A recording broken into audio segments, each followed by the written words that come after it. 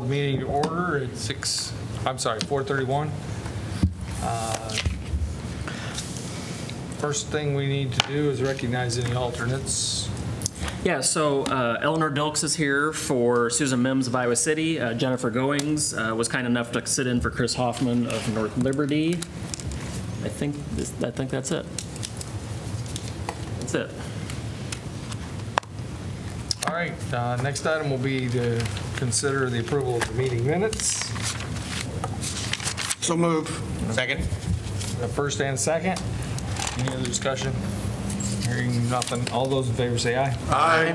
Opposed, no. All right, it's approved. Next item will be to set the next board meeting, date, time, location. Tentatively July 18th by Johnson County. Yeah, we haven't checked with Johnson County to reserve the room quite yet, but we will. The other thing is our TIP is due July 15th, and we're going to get a slight extension because of the 4th of July holiday. So we're hoping that works for the majority of folks on the board.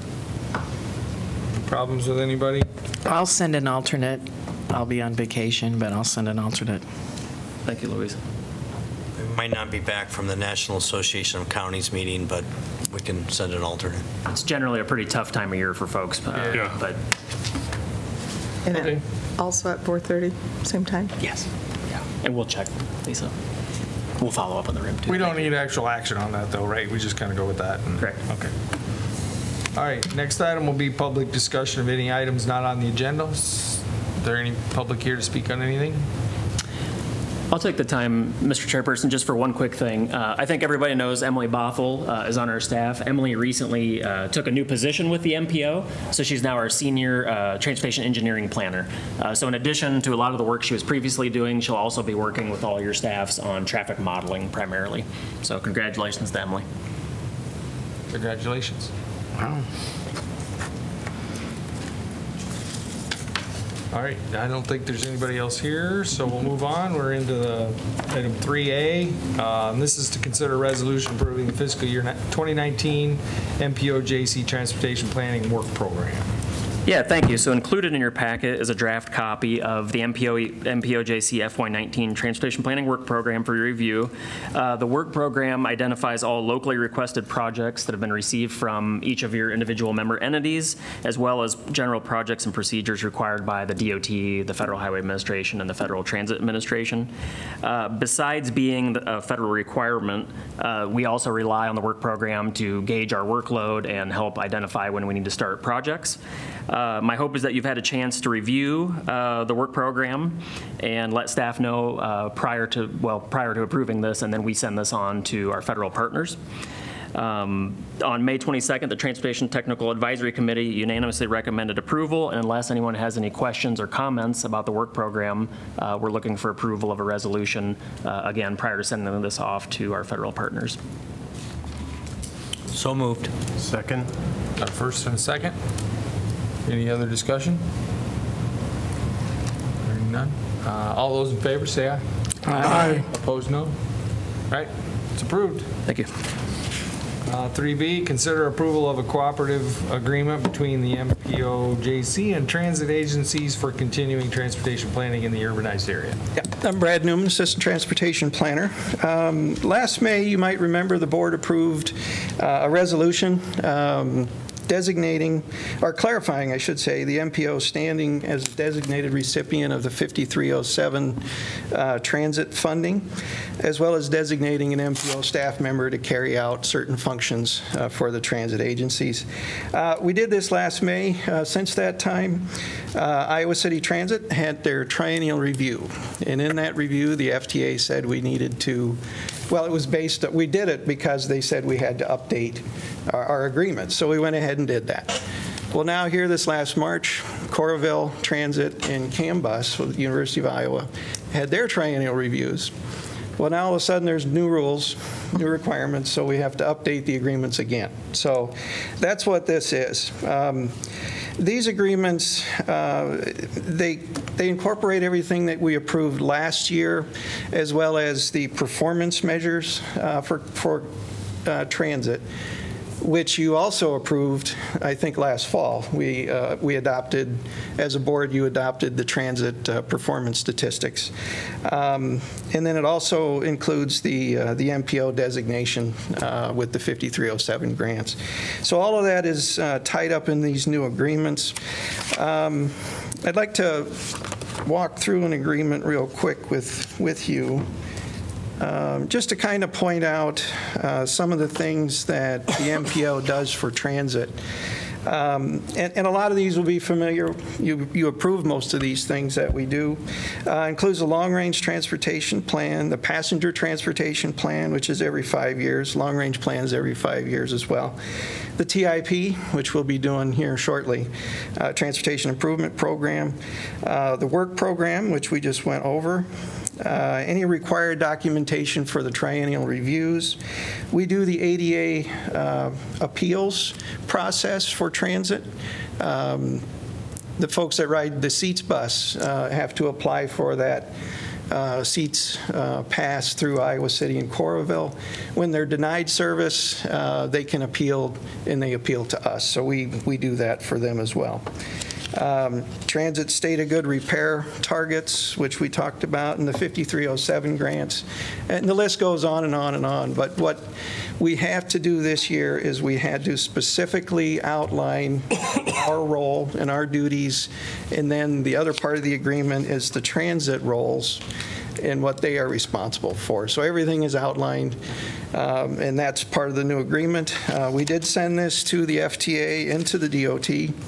And they approved the language, so I think we're good to go on these agreements. So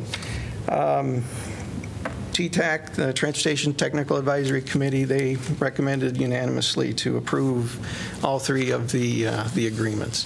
And these will be signed by Mayor Berner as chair of the board, and then the I think it's the city administrators for Iowa City and Coralville, and I think we have, Jim, you signing the university, so we can change that. So we'll talk about that later. But we'll get those out to them, and then these will be available to the FTA and the DOT. Any questions on them? It's kind of, I encourage you to look through what the responsibilities are. There's a lot to them. We do a lot of work with transit, so it was kind of interesting to spell it all out. So, any questions there? Yeah, it's really just formalizing what we've already done and what we already do and will continue to do. But that's what the FTA wanted to see. The triennial reviews this time around for transit were a lot different than they had been in the past, and everything needs to be spelled out. It needs to be on paper, filed somewhere.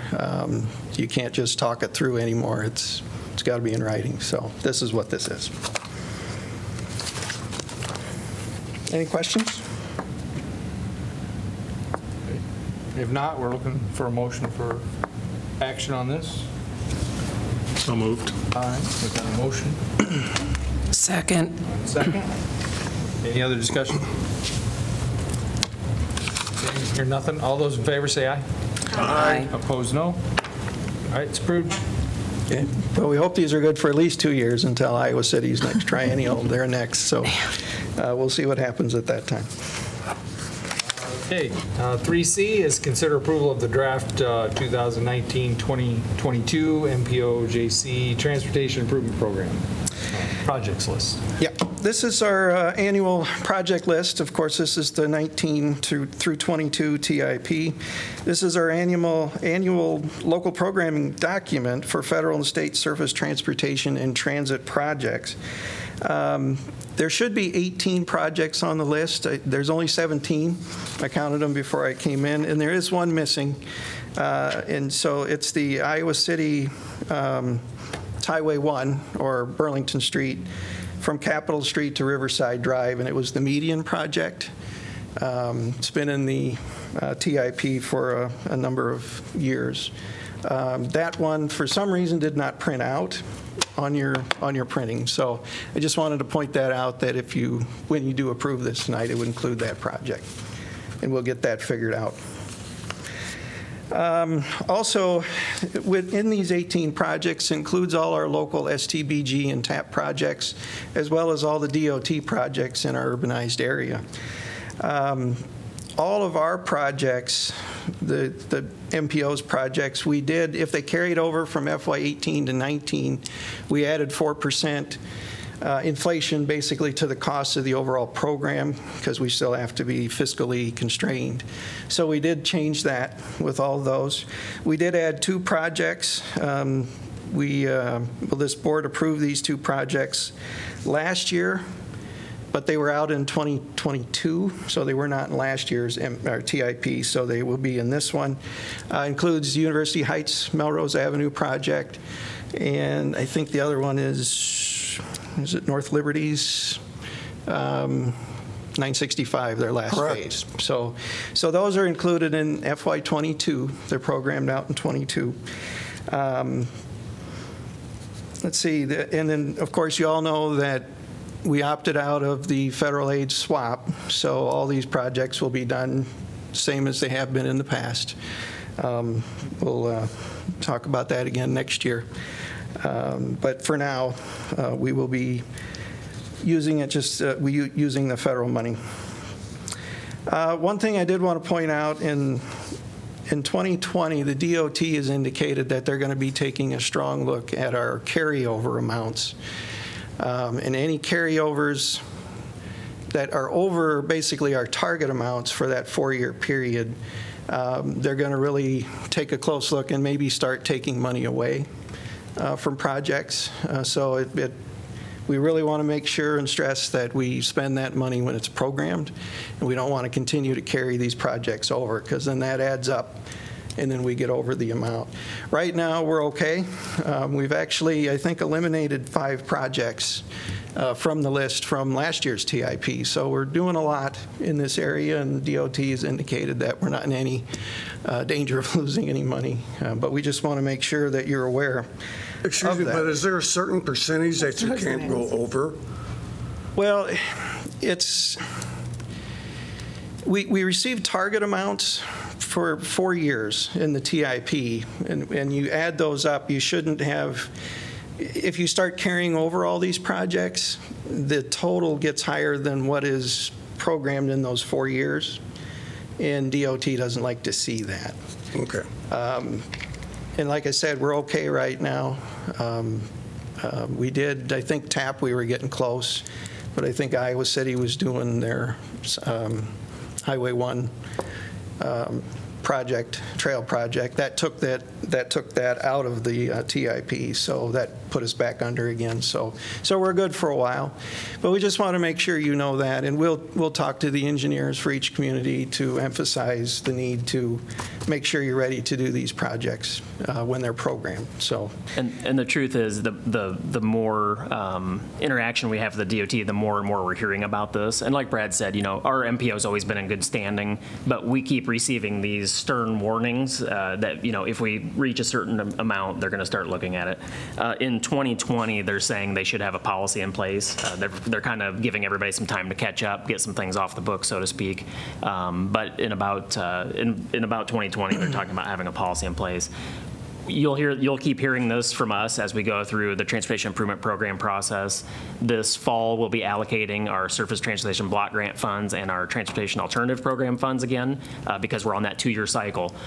So you'll be hearing this kind of message from us as we go through. And as Brad mentioned, we'll reach out to all your staffs. We already warned them, of course, at our Technical Advisory Committee meeting last week. But we'll continue to work with your staffs and just make sure that everybody's on the same page and we all understand that. The last thing we want to do is program a project, have it carry on for 3 or 4 years for whatever reason there might be, and then have the DOT to start threatening to really take that money away. So we'll keep warning you. And as Kent mentioned, the TAP projects, we did not award any funding last year for TAP because of the new rules with the DOT. So that will be coming back next spring along with their STBG money. So we'll have, I think, 4 years worth of TAP funding. So the pot will be pretty big. for trail projects. And I think Brad mentioned this, but just for some of the newer faces in the room too, the significance of the TIP is that if your project is not programmed, of course, there is no money available. So it's important that we make sure we're staying on track, getting the funding in the TIP correctly, getting it approved on time, and so on and so forth. So we also, not only the road and bridge projects, but we also have the transit projects.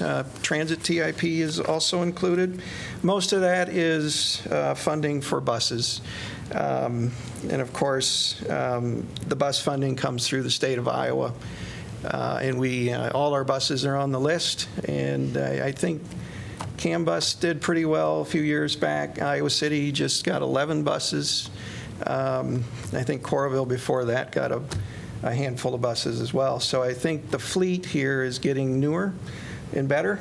And I think for the most part, almost 100% are the low floor buses. So we don't have to deal with the ramps on the buses. The bus actually kneels down and a ramp comes out and you just walk straight in. So it's getting better. Now the price of those buses, of course, are $490,000 or $493,000 for a 40-foot bus now. So the federal government will pay 85% of that cost when we get them funded through the DOT.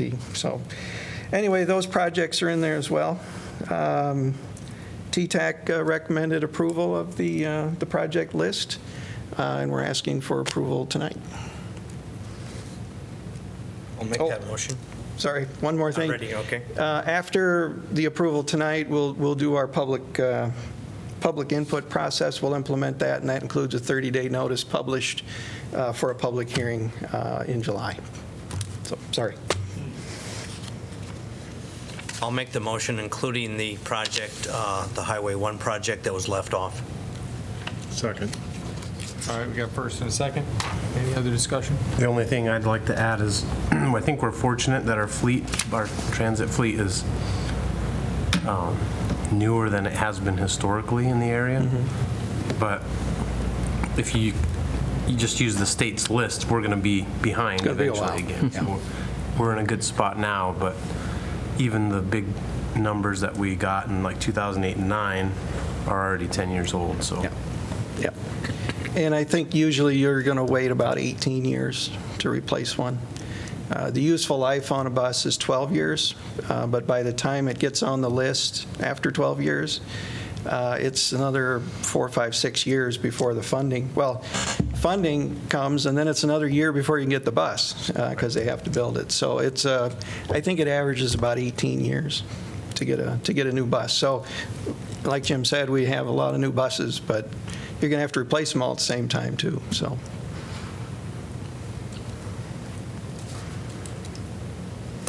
Any other discussion? Not? All those in favor say aye. Aye. Opposed, no? It's approved. Okay, moving on. We're up to 3D. This is an update on the Crandick passenger rail study. Yeah, as you know, we're working with the DOT, the Crandick Railroad, and HDR Consulting on a Phase 3 passenger rail study. We have been working with them, going back and forth on the scope and the cost. We did have a conference call with them today to try and work some of those issues out. Unfortunately, the cost for the Phase 3 came in probably twice what it was the previous two studies. And I think the issue there is the modeling and how much modeling they have to do to refine the ridership numbers so they can get a good financial forecast out of that. So I think the problem is I think they took it as doing the modeling and doing the study to get ready for a grant application with FTA, which requires a lot of work. And I just don't think we're there yet, and we don't need a lot of that work right now, unless you want to apply for an FTA grant. I think we were looking more at getting the numbers to you so you can make a decision on whether or not to move forward on passenger rail service. That's what we were trying to do, and I don't think we're ready for an FTA grant. That might be a few years down the road. You will need matching funds for that, and I'm sure none of you have budgeted for any of that at this point in time. So it does take a little bit, and we're going to have to update all those numbers when that time comes. So we're trying to get a little less work on the FTA side through the consultant, and hopefully that'll drop the cost down where we can actually move forward. So unfortunately, we don't have anything for you tonight, but hopefully we'll hear more next week and go from there. Why does it take so long? I mean, why are these studies take seemingly months, an endless amount of time? You think of the original railroads, they didn't do these passenger studies, they just built it. Yeah. And I know it's not that simple, but I think there's the will on this board to move it forward. And secondly, how do they make projections on what the ridership's going to be if there's no existing current ridership? How do they develop those metrics? Well, the STOPS model, and I think we did provide that at maybe not the last meeting, but 2 meetings ago, and I can send it to you again. They have the whole methodology on how they came up with the ridership numbers, and that was between Iowa City and Cedar Rapids, but it did include the portion of Iowa City to North Liberty, and that I can't really tell you, but I can send you that information. It's primarily based on population and jobs. So it looks at all. It's similar to the MPO's traffic model in a lot of ways, different but similar, where we have all these attractors and then we have all these destinations. So what it does basically is use census data and breaks that down into what we call traffic analysis zones, so it's this different geography, and then their model is able to, as best it can, predict who needs to get from point A to point B, and then from that they can gain an estimate of ridership.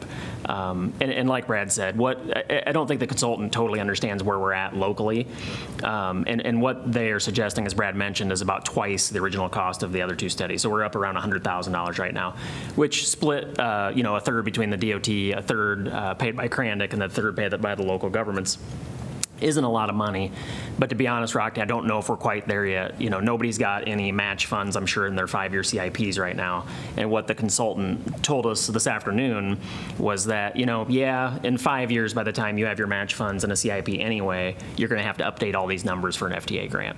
So these numbers are going to seem stale to the FTA in 5 years, and we would likely just have to spend the same amount of money to hire somebody to re-up those numbers, get it into a grant, and then actually submit it for federal funding.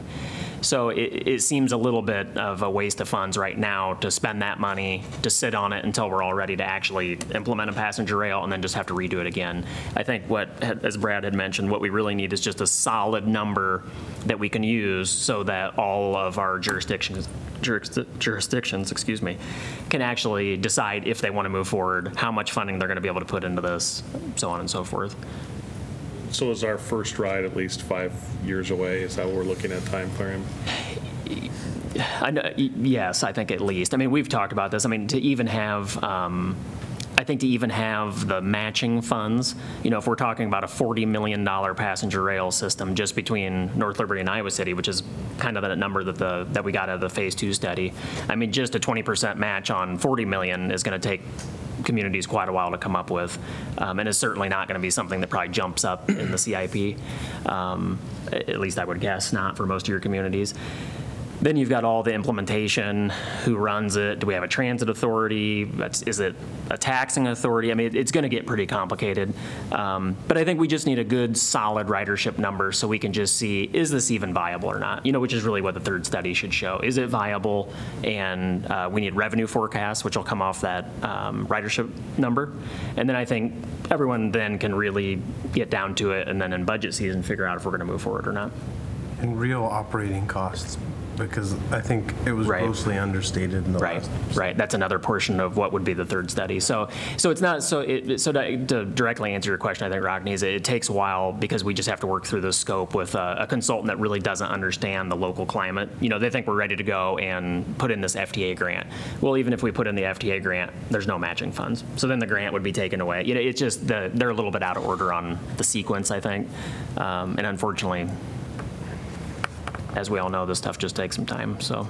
But we want to make sure we get the scope right. If there's anything I've learned about working with contracts is if the scope isn't accurate, you don't get what you want back, and then, then we all look bad, so. Frustrating, though, I understand. And I know the DOT is ready for a grant, and they're more than willing to help us with a grant application with FTA. So, but it is competitive grants, and we have to be ready. But I think first we need to decide whether we're moving forward, and then, like Kent said, there's a lot of other hurdles to work out. Yeah, I think we'll have a scope. I mean, I think we'll have a scope and a reasonable fee estimate within the next, I would say, several weeks. And then, to be honest, at that point, I didn't necessarily anticipate bringing that back to this board because the board already suggested that we move forward. I would just probably contact all the city administrators and county administration just to make sure we're okay with moving forward at that point in time. We're talking in the $10,000 or less range for each one of the entities, so it's pretty reasonable. And I did include kind of it's a summary of what has been done so far in the last few years, including Phase 1 and Phase 2 and the DOT study with I-380, and also mention the proposed rails to trails study, which we'll follow up on as well. That's with, I think, Iowa City and the university wanting to do that. And we'll run that at the same time, hopefully, as the Phase 3 study for passenger rail. Any other questions? The only thing I'd ask is I know we're a third of the pie in that puzzle, but we just, we all agreed to move forward with this study in January. So whatever we can do to expedite our piece and be responsive as we can, just so we can move on. Sure. Brad, can you remind me what the Phase 2 study said about ridership? What was it? Wasn't there an annual number that was quite impressive? I want to say it was in the 3,600 a day, I think, range. And I think that's way overstated. And I think the operating was 1.4 million a year. And this was from Iowa City to North Liberty. Not quite North Liberty. Forever Green Road. Yeah. And this study, of course, wouldn't take it all the way up to Penn Street and North Liberty. So that we'll add on that mile or I've whatever. said this right from when you first came to the county, that you go from Iowa City to Forever Green, you've already got buses that do that. And so I don't get where you're going to get all this ridership. But if you go beyond that, that's where you're going to get your people who are interested in a quicker commute or an easier commute, not having to park and deal with traffic and such. Yeah, some of those where bus there aren't routes may buses. change as well. We probably won't need both running the same, so train would take care of some of that. I'd still kind of like to know where all those numbers are. And I think at That area. the time, I think it was just suggested by the consultant, we stop at Forever Green.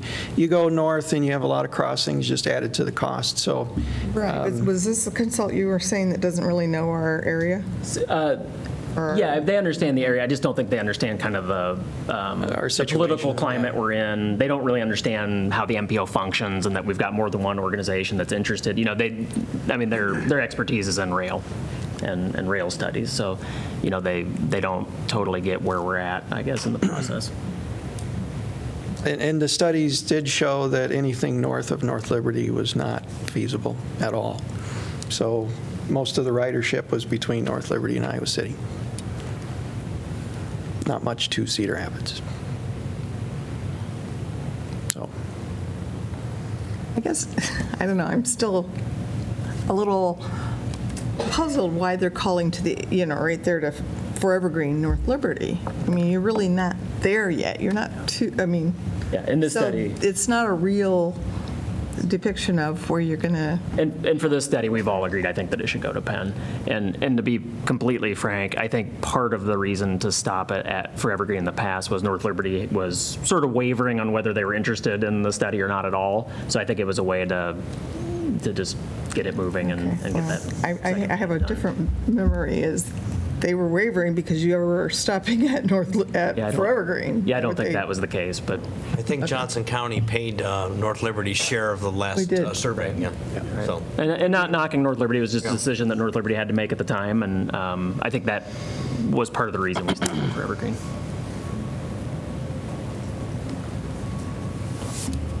Anything else? We'll move it along as quickly as we can. Thanks, Brad.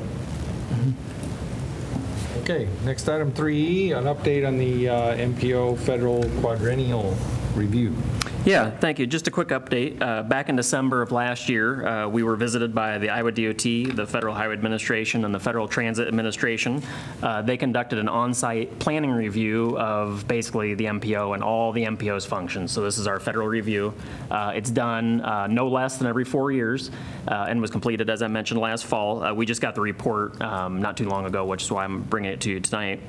The review consists of a comprehensive on-site review covering all MPO planning and administrative activities, including MPO structure and agreements, which includes our budgets, our 28E agreements between each of your communities and the MPO, our bylaws.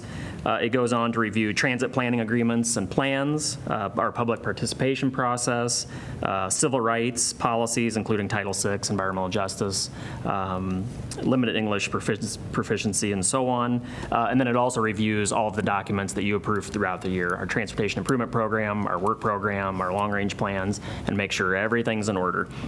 I attached a copy of the complete review in your packets, just for your reference. And you'll see that there's a couple different things they have in there. One is that they provide recommendations to us on things that we can improve. They have several commendations in the study, or excuse me, in the report where the MPO is operating at a high level. And then there's also, I'm also very pleased to report that there's no corrective actions. So if there's corrective actions, that's a very bad thing. They've got to be addressed immediately.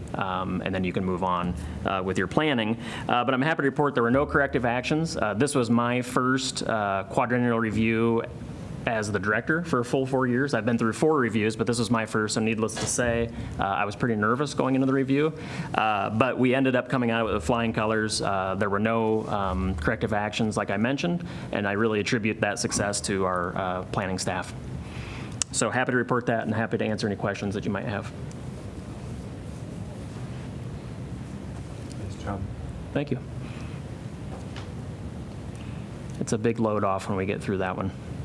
And like Brad mentioned, the triennial review for the transit agencies was probably a little bit tougher this year. Just depends on who they bring in to review. I would argue that ours was a little easier this year, actually, this round. In the past, it's sort of a situation where they try and find something wrong somewhere. This year it was a little more friendly, so I hope that continues as we move forward. Any questions? Thanks. Thanks, Kent. Okay, other business, we got an update on the Bike to Work week. Come on. Yeah, hello, I'm Sarah Walls with the MPO. Just a little explanation about how Bike to Work Week comes together. It's largely put together by volunteers from various bicycle organizations, other volunteers, the bike shops, all work together to come up with events. The Think Bicycles of Johnson County serves as the clearinghouse and coordinates grants and puts together the calendar. And then the MPO assists with communications between the communities. But we do a few things. We get the proclamations out to those communities that want to declare Bicycle to Work Week and Bike Month. We also coordinate the bike, bus, car race, which Mike Carberry and Pauline Taylor and also Virginia Miller participated in this year. We coordinate that. And then we also get the bike maps out to all the communities, and you all have the new trail maps there with you. The big event is always the new Pioneer Co-op to Co-op ride that goes between Iowa City and Coralville, and the Iowa City Police Department was very helpful, and the crews that are out working on the Gateway Project, because we rode right through the Gateway Project at about 6 o'clock in the evening, so that went off well, and I think there were probably about 100 riders participating in that this year. We would like to thank especially Ann Duggan and Larry Fitzpatrick that work with Johnson County Think Bicycles because they do a lot of the coordination effort and attend a lot of the events. Also, Bob Opliger from the Technical Advisory Committee works a lot with the bike rodeos that go on at the various schools. And we had events in all of the different communities, and I think one of the bike rides went all the way up to Solon, so the entire county is sort of getting involved in Bike to Work Week. Yeah, I think Bob put on something like 30 rodeos in a couple of weeks, and I attended busy one. Man. And I actually attended one for my children at our school, and I bet there were 50 or 60 kids there. So really impressive. Jeff's Bike and Ski was there offering some free tune-ups and things like that. So yeah, really the good local events. bike shops really do a lot of work as well, and a lot of sort of goodwill sort of efforts in the community. So it's a great thing, a great volunteer effort. Thank you. Thanks for the update. Moving on to 4B, we've got an update from Iowa City staff on significant community projects.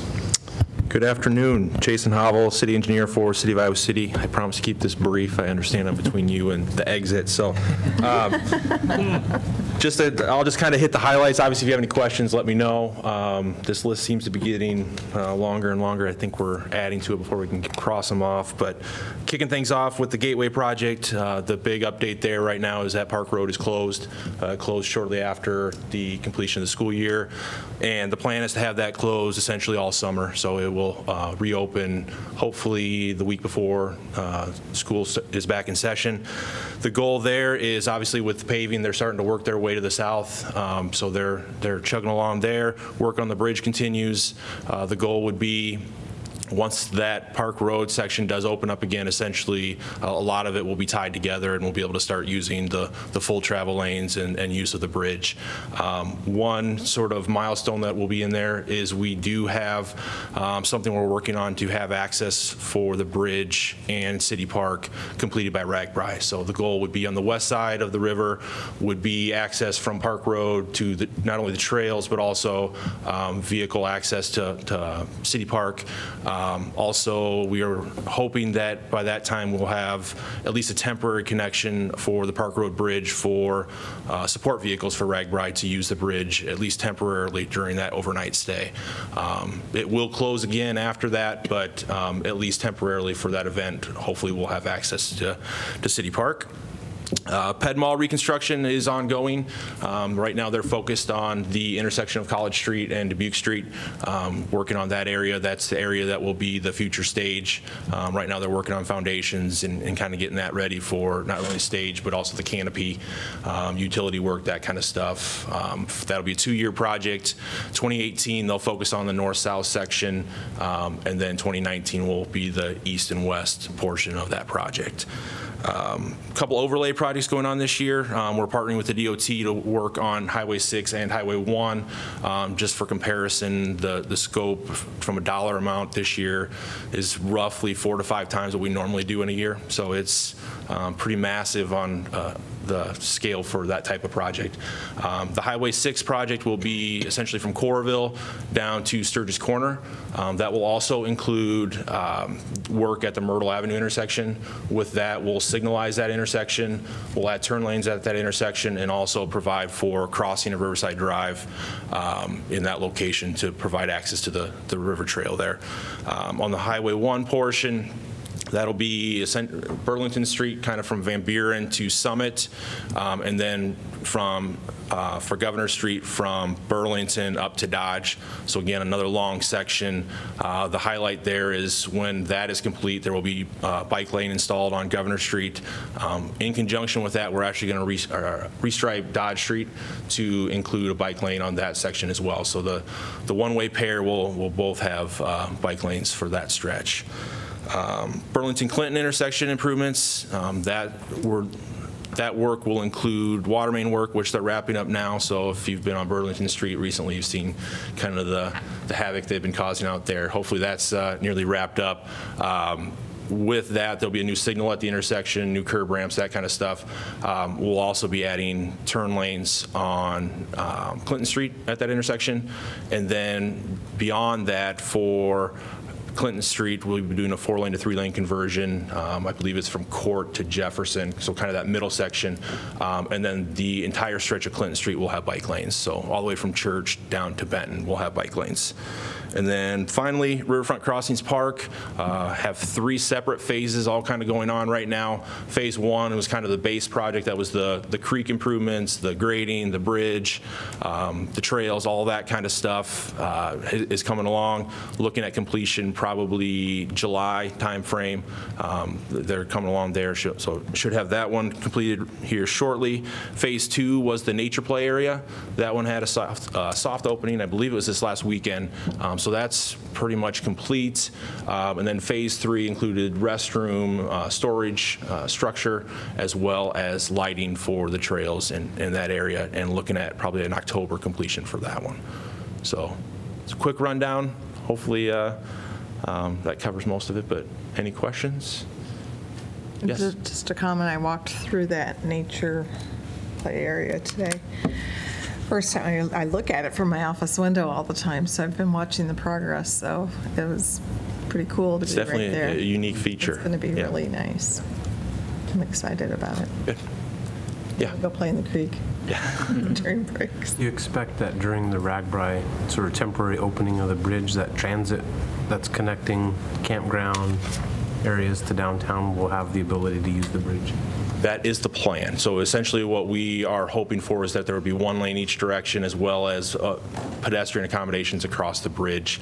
What that will look like exactly, I don't know at this point. There's a couple of things that have to fall into place, but that's what we're planning on at this point. And I guess just one other thing I wanted to mention, had a meeting earlier today with the university, and they had brought this question up, but also with the overlay project on Riverside Drive, Highway 6, there will be a 60-day closure of Myrtle Avenue as part of that work is occurring. So Riverside Drive will stay open, at least 1 lane each direction, but there will be a 60-day closure of Myrtle Avenue. So I think that's all I got. Great. All right. Thank you. Thanks, Jason. That takes care of our business. Does anybody want to make a motion to adjourn? So moved. Second. Motion and a second. All those in favor of adjournment, say aye. Aye. Aye. Adjourned. Thanks, everyone.